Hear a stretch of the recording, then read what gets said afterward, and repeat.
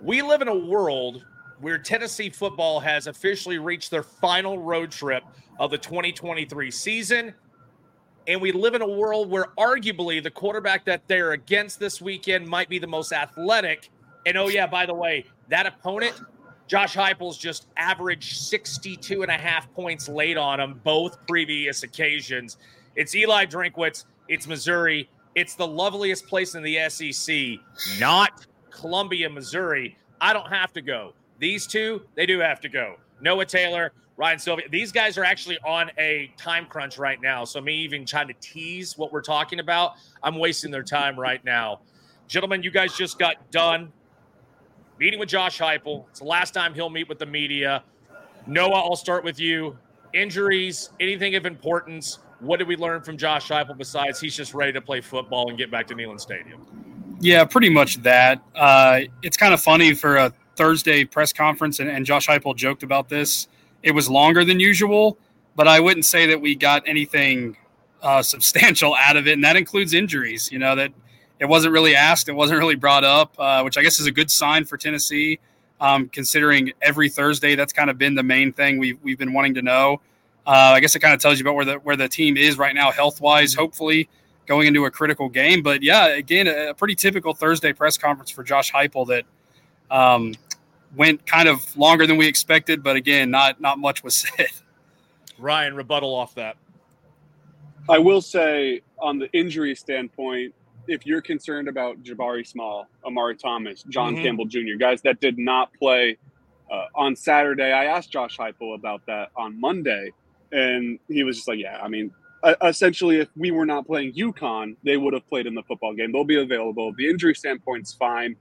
We've kind of learned at this point anyway on Thursdays that if you ask him about a player, he's just going to say we evaluate it on Friday. So it's become a little bit of a waste of time to ask about any injuries. But on the same hand, there's not really anyone to ask about right now. Tennessee feels pretty healthy outside of the guys that they know they don't have available. So I expect a pretty healthy Tennessee squad to make its trip to Missouri. And Heupel, my biggest takeaway, he was asked about his previous kind of relationship with Missouri, being the OC over there, and he just said it's pretty much business as usual. We're worried about the game. So Tennessee's ready for this top 15 matchup. Speaking of injuries, I'm sitting on the air Tuesday. I'm scrolling through the X, the Twitter, the whatever you want to call it these days, and Ryan Sylvia pops up on my timeline. What's Ryan up to? And then we get some Luther Burden news. What is this? Look, I don't want to call it smoke, mirrors, gamesmanship. I will be absolutely oceanfront property in Arizona blown away if Luther Burden doesn't suit up. Ryan, what are the thoughts on concerns, looking at? He was in a green jersey this week in Como. We'll learn more closer to Friday. What are your thoughts on arguably the most electric offensive player in the conference being limited or perhaps not playing against Tennessee on Saturday? So I talked with Power Mizzou's Gerard Hamilton yesterday about the Tennessee-Missouri game. That was one of my questions was, what do you expect from Luther Burden in terms of playing, being limited, and all of that, and kind of what is the type of player he is? He said that he would be shocked if Luther Burden is not suited up on Saturday. He said that it's a top 15 matchup. If you can go in any shape or form, you're going to go in that game when you're the type of player Luther Burden is. So he said he saw him dancing around at the beginning of practice. He was in that green jersey. He wasn't fully doing everything, but he was participating at the level that it gave Gerard confidence that he would play this Saturday. I did think it was interesting, though, that he was listed as questionable when you had guys like Brady Cook, Schrader, and some others listed as probable. I think he's going to go, though, and he might be the best receiver in the SEC this year. So that is a big deal if he is available and if he is close to 100%. All right, I'm going to ask you guys this question because really it's been a very popular question across our social medias. I feel like I ask my neighbor when I go to collect my mail, and they're like, well, let me tell you. And it's not just a quick little statement either. Noah, I'll start with you. Tennessee right now is currently 7-2. They have a chance to finish 10-2. I don't think anybody thinks they'll go 7-5. But I think this is a fair question. Does Saturday's game in Columbia, Missouri Does it make or break this season? Look, I'm not going to say it was a failure of a season, but if you go from, say, I don't know, potentially 9-3 to it looks like maybe an 8-4 finish, anything can happen with Georgia next week. But are we at a point in time now where this matchup at Columbia, Missouri is going to dictate success and failure, or disappointment, better said, to the 2023 Tennessee season? Yeah, I think disappointment's a good word. For, if they do go in there and lose. I do agree. I think it's a very big game, for, I guess, the outlook of this year, especially because you had that Florida loss early on the road. That's tough considering, where Florida's been. I think, you could lose to worse teams, certainly, but Florida's kind of fallen off here. You look at that Arkansas last week. So that loss kind of stings more every week. But you look at how big this game is, considering how things go between Ole Miss and Georgia on Saturday. You could go into that Georgia game next week with the SEC East on the line. So there's a lot to play for. And you could get to, I guess, 500 now on the road this season, true road games this season, because we all know what it looked like for Tennessee, what their reputation was under Josh Heupel in big road games. Now you can kind of also quell some of that talk as well in a very big game. So I do think it does determine that. Because if you lose this one, the outlook of that Georgia game, it does help that it's in Neyland. It does help that you're playing at home. Right. But it does – you're probably not going to feel as positive going into that game, certainly if the SEC East is not up for grabs anymore, which Tennessee can't control if Georgia beats Ole Miss anyway on Saturday. But, I do think that if you're basing this year on what would be a disappointment, what would be success, I think it kind of comes down to Saturday for sure. We'll get to Lane coming up in a minute. Ryan – success, disappointment? I don't think it makes or breaks your season. I think that it's an important game.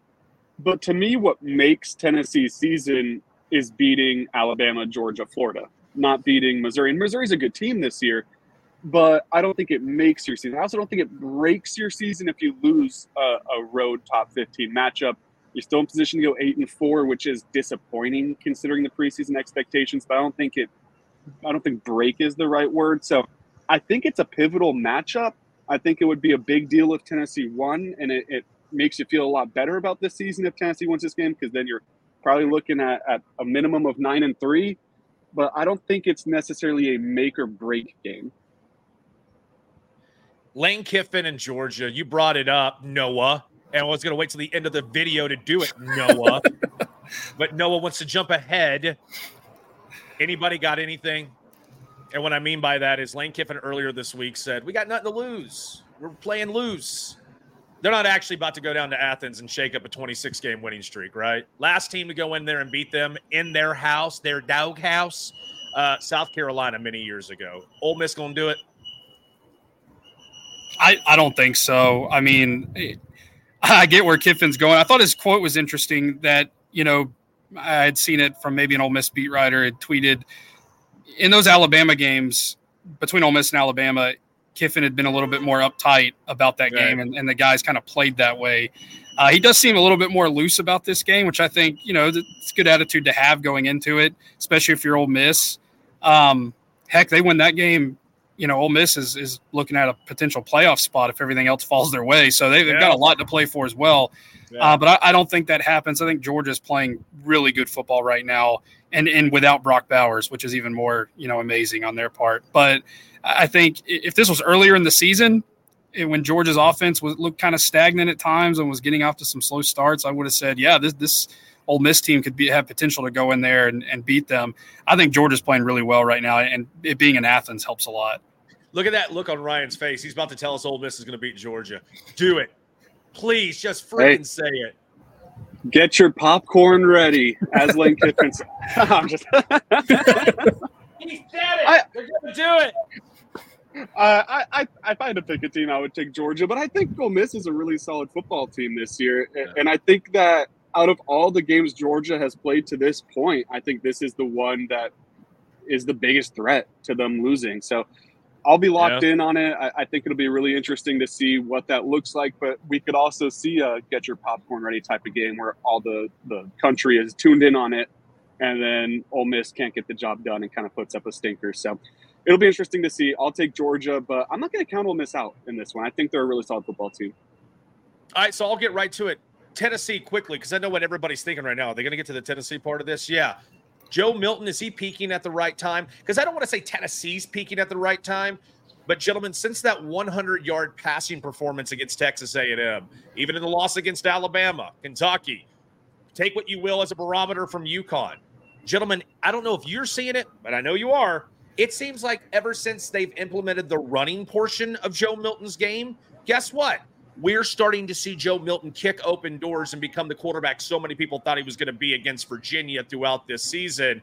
Joe Milton's peaking at the right time, right? We're seeing the good, maybe great Joe Milton right now. Yeah, I think he is. I think you mentioned it right there. You kind of didn't feel great about where the offense was after that Texas A&M game. Obviously, the defense played so well that it was a big win for Tennessee. So maybe people didn't look into it as much. But man, he responded well in the first half of that Alabama game. And even though that was a loss, there was a lot of factors that contributed to that. And Joe Milton was not one of them, in my opinion. But he's played really well. That was talked about today too with Josh Heupel. The importance of fast starts, and that's something that Tennessee was really good at last year, was putting teams away kind of early. You're starting to see that a little bit. Bama obviously overcame it, but you rode that fast start against Kentucky the whole way. You never trailed in that game. Obviously, UConn was a good one to get out there and have this offense kind of carry some momentum that they've built over the last couple of weeks. But I think he's playing his best football right now, and I think that receiving corps is playing its best football. We were kind of, I think I said on this show, I can't remember when, that I kind of thought maybe the receiving corps was what it was, at that point in the season. Maybe it wasn't going to get any better. And gosh, I've been proven wrong on that. They seem to be playing a lot better. Ramel Keaton, a guy who's struggled with some drops this year, has catches one wide open on Saturday. Dante Thornton, who had a lot of high expectations coming in, he's been a consistent target since that Kentucky game. So I think that's obviously helped Joe Milton be better, is the pieces around him are also peaking as well. Ryan, I think what Joe Milton's doing right now is, better said, what Josh Heupel's doing right now. He's making sure the play calling is what Joe can do. You know how sometimes he may not be. Find something that's comfortable. My nephew, when he comes over, he ain't going to eat his peas, so I'm going to squirt a lot of ketchup and chicken nuggets on a plate, and I know he likes ketchup and chicken nuggets. Are we giving Joe Milton ketchup and chicken nuggets and go, all right, let's stay away from the peas. Let's give him more ketchup and chicken nuggets, and he's excelling. You can say that. I think that the play calling this year is very visibly different than the play calling was last year, because Hendon Hooker and Joe Milton are very different quarterbacks. And Josh Heupel is making sure that Joe Milton is in positions that he's comfortable in.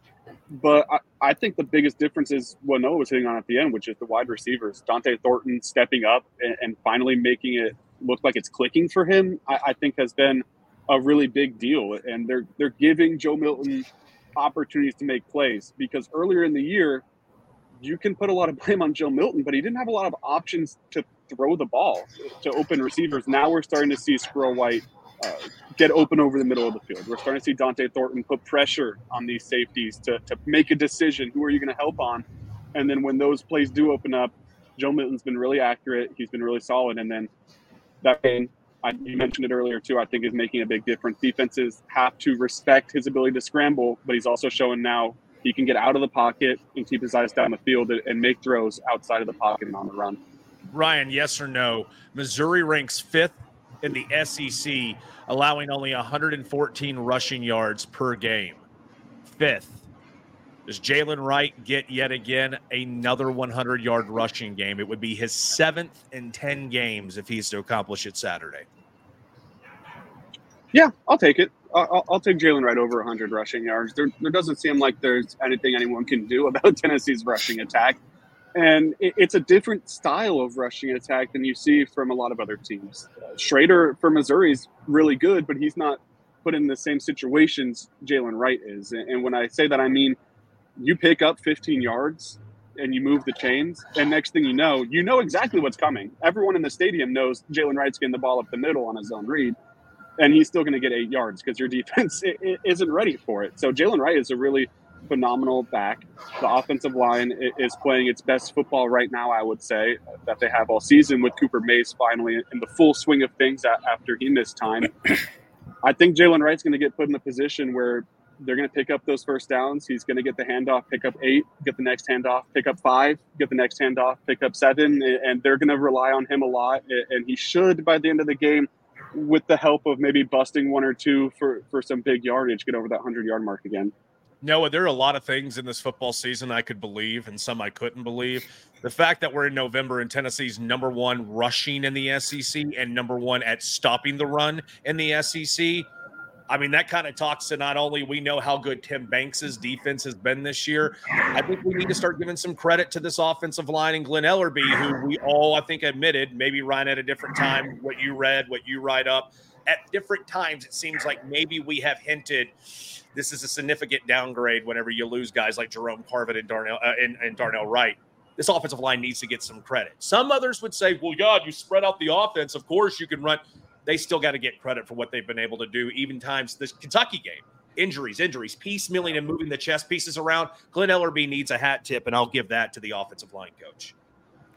Yeah, absolutely. And we, talked to Ollie Lane this week, and, he's one of those guys that's had to move around a lot, because of those injuries.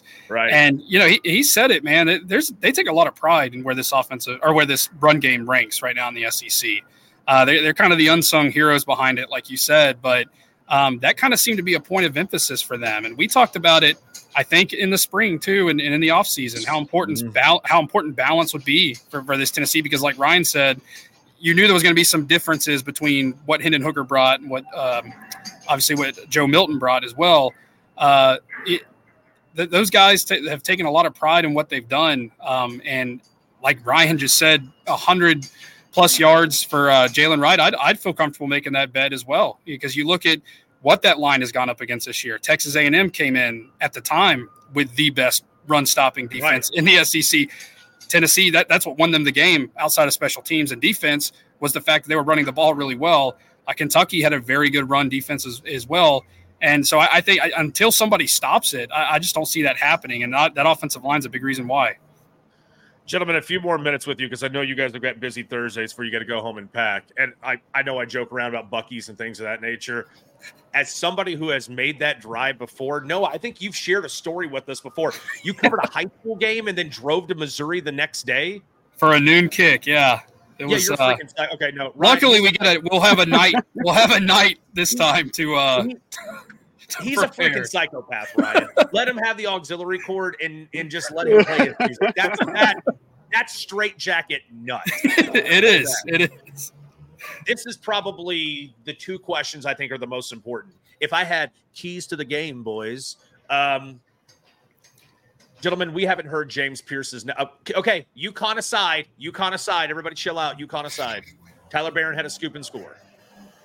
The major conference games, it seems that the offensive lines have made a point of emphasis to go, these guys aren't beating us. So make sure Barron, Pierce, and Omar Norman Lott, the front 4 with Amari Thomas. I think it goes without saying, gentlemen, if you let Brady cook, then there's a chance it could be a long day for Tennessee. Do you guys even want to tell me or even try to morph up a draft plan on how you slow down arguably one of the best quarterbacks in the conference that doesn't get anywhere near the respect? Because you guys know it's coming, and I know it's coming, and the viewers and listeners know it's coming. It's 3rd and long. He's back in shotgun. Tennessee steps back in coverage. He's going to extend a play with his legs, and he's going to move the chains, and there's going to be a spike in television prices on Monday because everybody has to replace their flat screens. You know the 3rd down run's coming. How do you find a way to get to this quarterback and slow him down? Yeah, sorry. The sound of progress behind me starting to pick up. That's the sound of your gears turning going, I don't have an answer because not a lot of people had it. Yeah, it's a fair point, and you know it's coming. Yeah, and I go back to last year. I don't have the stats in front of me, and I could be way off. I do remember this game being close in the 3rd quarter. I think Tennessee led something like 28-24 before that onslaught in the 4th quarter. But Brady Cook was doing similar things to keep Missouri in that game. So they have the blueprint for it, but like you said, how do you stop it? I don't know that, Rodney Garner was asked about that this week as well. When we talked to him on Tuesday, teams respect the hell out of Tennessee's pass rush. And they've seen what they were able to do in the first half of the season. You're seeing teams play better against it. I don't know what they're going to have to draw up to get past that, But I imagine Missouri is going to be no different. That offensive line is going to put an emphasis on stopping that. And like you said, Brady Cook's the guy that can make them pay. And we've seen some with Kamal Hadden down. I know now I'm getting into the secondary, but we've seen some situations too the last couple of weeks with Kamal Hadden out. You look at Devin Leary, where quarterbacks have been able to take advantage of that too on the run. So, it's something they're going to have to shore up for sure. Couple names. This is where people start booing me. Couple names who have been suspect in that secondary. Tamarian McDonald. He's one that comes to mind. Danico Slaughter has had a rough time since he's been shoved into action. Jalen McCullough at times has been lost in no man's land, but granted, he's playing center field and trying to make sure he actually hammers down some coverage. I'm not going to hit on him too hard, but the weak points seem like that they're showing right now. But Ryan, the original question, you even want to attempt a prescription on how to cure Brady Cook? I mean, if you ask Heupel, Rodney Garner, Tim Banks, they're going to give you the run of the mill. Well, we need to keep contained and we need to have gap integrity. And that's true, but this is a different beast. And this is going to be tough. And you're going to give up some plays that you want back and some third down conversions that you felt like you should have gotten off the field on. That's going to happen. I think they just need to limit it. Against Jalen Milroe, a guy that can obviously run. Against Spencer Rattler, a guy that can leave the pocket and run or throw. I feel like they did a pretty good job at it, but it's going to be tough against Brady Cook because of the level he's played at this year, which personally, I mean, I didn't expect him to take this leap that he has. People forget that going into this year, there's a quarterback battle in Columbia. Brady Cook, obviously, the right choice there. So it's tough to say that here's the magic formula and this is what they need to do. And if they do that, they'll be fine. But I think a lot of it has to do with the secondary, sticking with receivers, playing zone coverage well, because we've seen the last couple of weeks. I feel like that zone coverage has been a little loose, and that's where they've gotten beat a lot. But whether it's zone or man, you got to stick to your receivers and take away those options from Brady Cook and give your defensive line a little bit more time to get home. Guys, I think that this is pretty obvious, so I saved it for last. Well, it was going to be second penultimate, but then somebody brought up Lane Kiffin at the 8-minute mark. Ryan, you get 2 of his wings next time that we get together for lunch. That's only fair. Yeah. It's only fair. That's probably the closest to dieting I'll get right there. Honey, I swear to God, but Ivens keeps saying roosters. Excuse me. Someplace on Rocky Hill that serves wings. Somebody's watching this video right now going, paid endorsement. See it coming. They have been stopped once in the red zone this year. Missouri has the highest red zone efficiency in all of college football. Tennessee, not too swell when it comes to slamming the door within 20 yards. Guys, low-hanging fruit. If there's any game Tennessee must direct deposit 6th and 3, gentlemen, anybody disagreeing? Anybody want to add to this plate? It's like Thanksgiving. Just drop it in there. There's no team that Tennessee can ill afford to lose train of thought against within 20 yards, because Missouri, they are as good as direct deposit than your local bank. Yeah. No, they're going to have. Is there a question in there? Yeah. Can Tennessee actually match them red zone for red zone trip? Because they're going to have to. This is one of those games they're going to have to get crazy, hit on 20, hit on 19 at the blackjack table, because Missouri, they're good as gold. Yeah, no, I agree. They're going to have to, match that. We've obviously seen some games this year where they overcame some of those deficiencies. You go back to the Kentucky game with Charles Campbell, but that's a Kentucky offense that night was hitting pretty well, throwing the ball, but, kind of didn't take advantage of it in the red zone. Like you said, this is a different team that they're going to be playing in Missouri. I got the game notes right here that we got today. It looks like 97% in the red zone for this Missouri team. Yeah. I don't know that. I mean, I guess the question wasn't, do I think Tennessee will win the game? I haven't really thought of that one yet, because I know we'll have our predictions tomorrow, but that's going to be key for Tennessee to do it, because I don't know. How you answer this question is going to tell me everything I need to know if you think this team's going to win. I'm blown away. Tennessee's a favorite on the road. Yeah, I really do believe that they're split down the middle. But based on how you answering that question, I don't have to set you up for that lazy ass. Do they win tomorrow? Yeah. Do they win on Saturday? Do you think they're going to – screw that.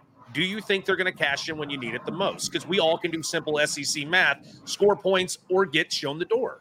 I don't know, man. I don't know that they can match that. I mean, if we're going to get into a game where it's a shootout and, you're getting inside the 20-yard line, which I think Tennessee's offense, the way it's been playing, is capable of doing, they've got to pay those red zone trips off. But as I sit here right now, I'm going to go with the easy answer and say I just don't know. I don't know that they'll be able to match them red zone trip for red zone trip and pay it off with touchdowns.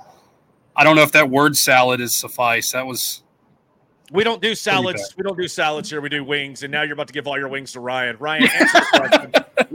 Ryan, he just freaking Saturday Night Fever boogied off that dance line. Will you just tell me what's going to happen?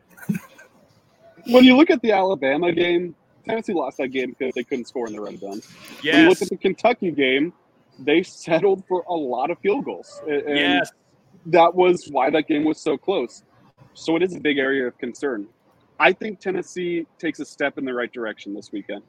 I think that they punch it in more than they settle for three, and I think that could come on Heupel knowing the situation he's in and saying, it's 4th and goal. We have about the 7-yard line. We cannot take 3 here and expect to win this football game. I think Heupel's gonna realize that field goals aren't going to win this. They're going to have to get creative in the red zone. And I think that they take a step in the right direction. They score enough to win in the red zone. I think it's going to be close. And I think that defense, which UConn got that ball at the 1-yard line. It's UConn.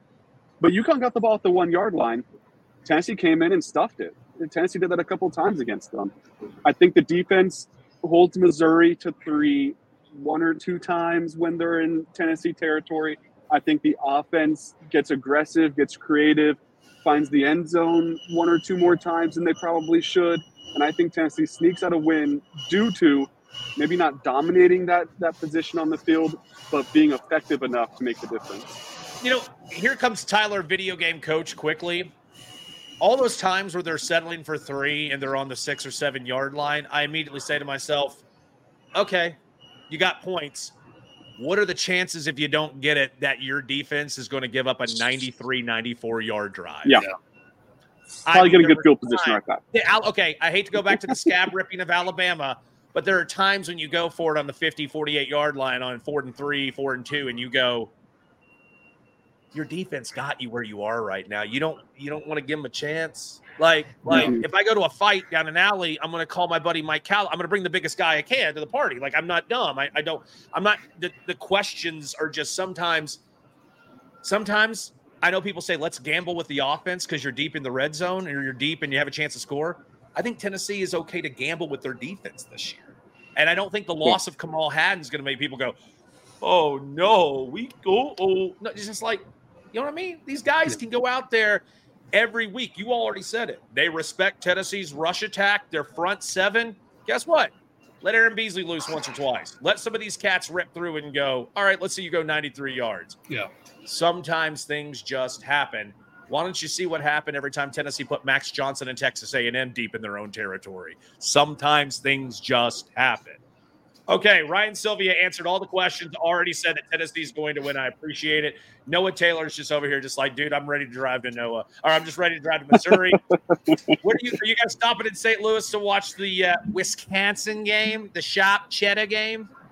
Yeah, we'll stop through. That's where we're going to stay and kind of break up the drive a little bit. And obviously watch some Tennessee basketball, a huge test for them against a Wisconsin team that somebody told me before the show that returned 92% of their scoring. Can you believe that? No, I can't believe that.